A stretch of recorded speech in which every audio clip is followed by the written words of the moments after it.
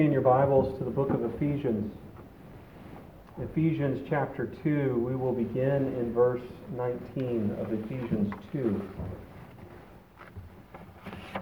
Paul's letter to the church of Ephesus opens with his great declaration of the salvation that comes through grace in Christ and his thankfulness for the church, and that they heard his message there in Ephesus when he was there to preach to them and to plant the church.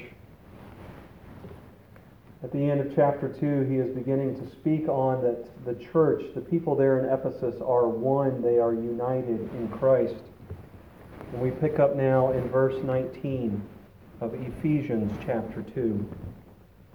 Consequently, you are no longer foreigners and aliens, but fellow citizens with God's people and members of God's household, built on the foundation of the apostles and prophets, with Christ Jesus himself as the chief cornerstone. In him the whole building is joined together and rises to become a holy temple in the Lord. And in him you also are being built together to become a dwelling in which God lives by his Spirit. Let us pray. Our gracious and holy God, as we turn toward this, as we look toward the nature of your people, remind us that we are no longer foreigners and aliens to you, but we are your people, redeemed and reconciled to you, called apart to live as the people of God. Lord, open our eyes and our ears. Help us to see you. Help us to love you more as we study your word. We pray this in Christ's name. Amen. In many, many ways, we live in an age of contradictions. We think of Dickens' words at the beginning of The Tale of Two Cities, where he says it was the best of times, it was the worst of times, and he goes through a list of contradictions that existed there at the beginning of the French Revolution. But we are in very much the same type of world. Sociologists and scientists have studied our times, and they have come to several conclusions that seem rather contradictory. One of them, which in the area of community, they talk about the fact that we are more connected now than we have ever been in the history of humanity, at least here in Europe and America. Think of the technology we have. We have cell phones that we can carry in our pockets, so where at the drop of a hat we can talk or text to somebody a world away, half a world away. We have social media that we can look at, where we can look at the lives that are presented for us there, lives of friends and family members who live across the country or across the state, or sometimes in our busyness that we can't see them, they live across the city. We are more connected now than ever before. And yet at the same time, we are less connected now than ever before. Many of these very things that connect us also separate us. The personas, the personalities we portray oftentimes on social media are not us. They're the us that we want to be, the us that we wish we could be, but they're not us. They're not real. The connections that are made, not face to face, but mediated by electrical signals and electrical impulses on wires and computer screens and smartphones. We have lost the face-to-face connectedness that many that have gone before us have felt and established and, treasured. Now, I don't have the talent or the time to unpack the reasoning behind these trends, but I do believe that God has given us a remedy for this lack of connectedness in our culture. We are taking part of it right now. It is the church. God has developed us. God has created us for community. In fact, the first thing in creation that was not good was the fact that man was alone. And so he created a wife, he created a helpmeet for him in order to begin and to be the foundation of community. And today God has placed his people in churches as a means of community. And so what I want to do over the next couple of weeks is to look at what is the church. Today we're going to look at some marks, some characteristics of the church. How is the church described in Scripture and also throughout the history of the church? And then we'll look at next week the why of church. Why has God called us apart to be a people? And then we'll look at what it means to actually be a member or a part of that church. But today I want to look at what is the church. Kind of the big picture answer to what is the church is simply the people of God. Now, what does the people of God mean? As we look at the history of God's redemption throughout Scripture, we see that God has always pulled apart for himself, since the fall, a group of people to carry his blessing. After Adam and Eve sinned, the world descended into madness. We see at the beginning of Genesis chapter 6 that everybody was as evil as they possibly could be, claiming to be gods, claiming to be sons of gods, entering into evil practices. And God said, I will gather for myself a group of people, Noah and his wife and his sons and their wives. And I will use them to be a blessing to save humanity as I judge the rest of humanity. We read in Genesis chapter 12 that after Noah and his sons began to populate the earth once again, that God once again called a couple for himself, that he was going to grow to be a people, the people of God. And we know that Abram and Sarai, their names were changed to Abraham and Sarah. Their son Isaac, their grandson Jacob, their great-grandsons, the 12 patriarchs of Israel, the 12 tribes of Israel, grew into a large nation that was called the people of God. And yet they failed as well. And ultimately Christ came and he set apart for himself 12 disciples. And Jesus was the cornerstone. Those 12 disciples and the prophets of God were the foundation of the new people of God. A people of God that were not marked by genetic descent, a people of God that were not marked by geographic boundaries, but a people of God who were marked by the Holy Spirit, who were marked by membership in the church. And so the short answer to the question, what is the church, is it is the people of God. But since we are a part of the church age, we are part of the age where the people of God are marked by the church, we look at these 4 characteristics that are listed here for us in the Nicene Creed of what is the church. After establishing belief in God, the Creator, and after establishing belief in the Son, who was fully God and fully man, after establishing belief in the Holy Spirit, the Lord and giver of life, it says this, and I believe in one holy, Catholic, and apostolic church. And today, as we look to see what the church is, I want to define us by those 4 words. We're going to see that the church is one, we're going to see the church is holy, we're going to see the church is Catholic, and we're going to see that the church is apostolic. What does it mean that the church is one? Now, one or unified is not a word we normally think of when we think about the church. Because as we look across our country, as we look across our landscape, as we look right here even in Fairleigh, there are definitely more than one church. So how is the church one if we have Methodists, if we have Presbyterians, we have Associate Reformed Presbyterians, we have Presbyterians in America, we have Orthodox Presbyterians, we have Evangelical Presbyterians, we have all kinds of Presbyterians just within that. Then we add Methodists, then we add Episcopalians, then we add all these other churches. How can we say that these churches are one? I say that the church is one in their belief, in their doctrine. We have these beliefs that are handed down for us in the Apostles' Creed and in the Nicene Creed, expanded upon in documents like the Baptist Confession of London of 1689, the Westminster Confession of Faith, the 39 Articles of the Episcopal Church. As I was doing the study for this particular sermon, I was looking at that London Baptist Confession of 1689. That's the section on the church in that confession, and I had to look to make sure I hadn't looked at the wrong copy, because it was almost word for word what the Westminster Confession of Faith, the document that I have to stand upon as a minister to say that I agree with it as it teaches the Holy Scriptures, was almost word for word between these 2 confessions. We are one in what we teach. We are one in what we believe. And if there's a church or an organization out there that claims to be the church that is not one in what the Scripture teaches, J. Gresham Machen said in the early 20th century, said they are no longer the church. So we are one in what we believe. We are one in who we believe in. We believe in the Lord Jesus Christ.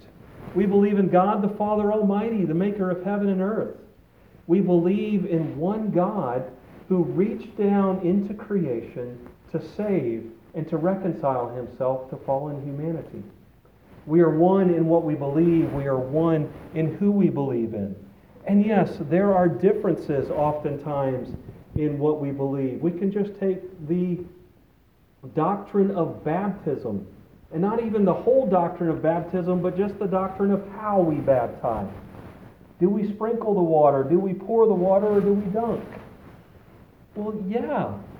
But all those churches who argue over the mode of baptism, you know what they don't argue over?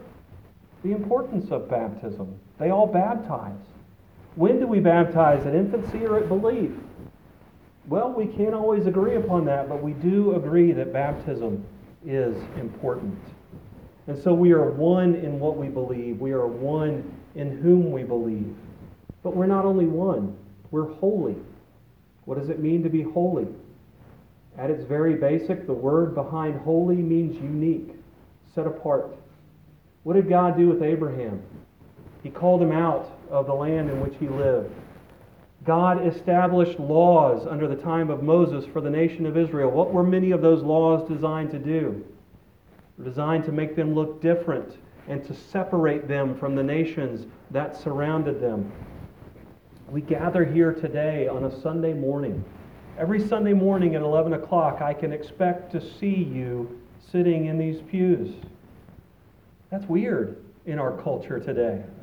Because what are we doing on Sunday morning? What's the rest of the world doing? They're playing golf, they're sleeping in, they're tailgating for a football game. They're not here at church. We are called, we are set apart to be God's people. We do weird things as God's people, things that are weird to the rest of the world. We pray, we sing, we pray together out loud. We proclaim weird old words like one and holy and Catholic and apostolic. We are called apart. We are special. We are unique as God's people. We are holy. And we are also being made more holy. It's the work of the Holy Spirit in the life of the church. Once He applies Christ's salvation to us, once He regenerates us so that we might embrace the grace that Jesus gives us, He continues to set us apart by making us more holy, more and more like Jesus Christ. So the church is one, the church is holy, the church is Catholic. Now, I'm not referring to a denomination when I say Catholic. The word Catholic at its root just means universal. We are one, we are holy, we are Catholic. If you were to look at all the different churches around the world meeting today, it's not just Americans, it's not just Caucasians, it's not just people of Jewish descent. It is all nations, all tribes, all tongues gathering together to worship God. The people of God is no longer defined by genetic or political boundaries. The people of God transcend all national ties, all ethnic ties, all language barriers. The church of God is represented by the whole world.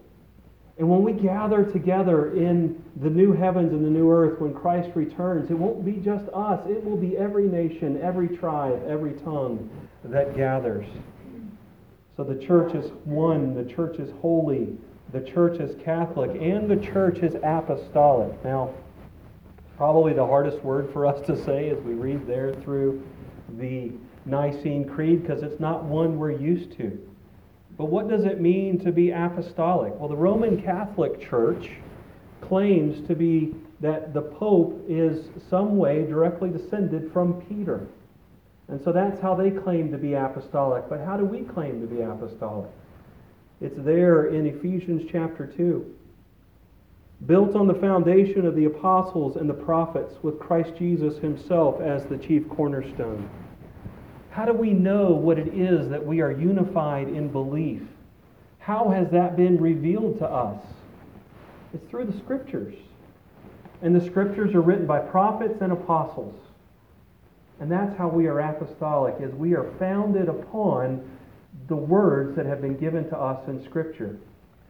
And you see how apostolic kind of loops us right back around to unity, to one there. We are a people of the book. We are a people of the revelation that God has given to us in the 66 books of the Old and the New Testament. These books that reveal who He is. These books who reveal who and what He has done in our world. And so, we are one. We are holy. We are Catholic. And we are apostolic. So how does the world know who we are? Because those are internal things that define us. Those are internal things that tell us who we are. What are the marks of the true church? How do we apply the characteristics we just considered? Well, if we are one and we are built upon the foundation of the apostles and the prophets, if we are one and apostolic, then we are marked by the right and correct preaching of Scripture. My sermons, I attempt to make sure they are founded in the Word of God.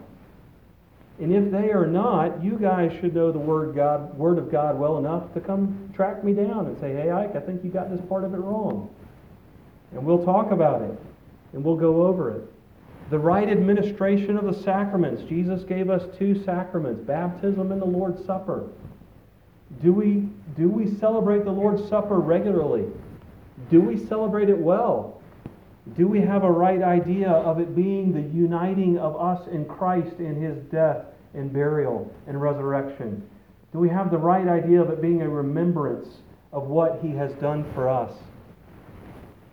And also, the church is marked by the right use of church discipline.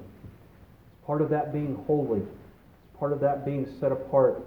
It's a reminder that God expects us to live by a standard.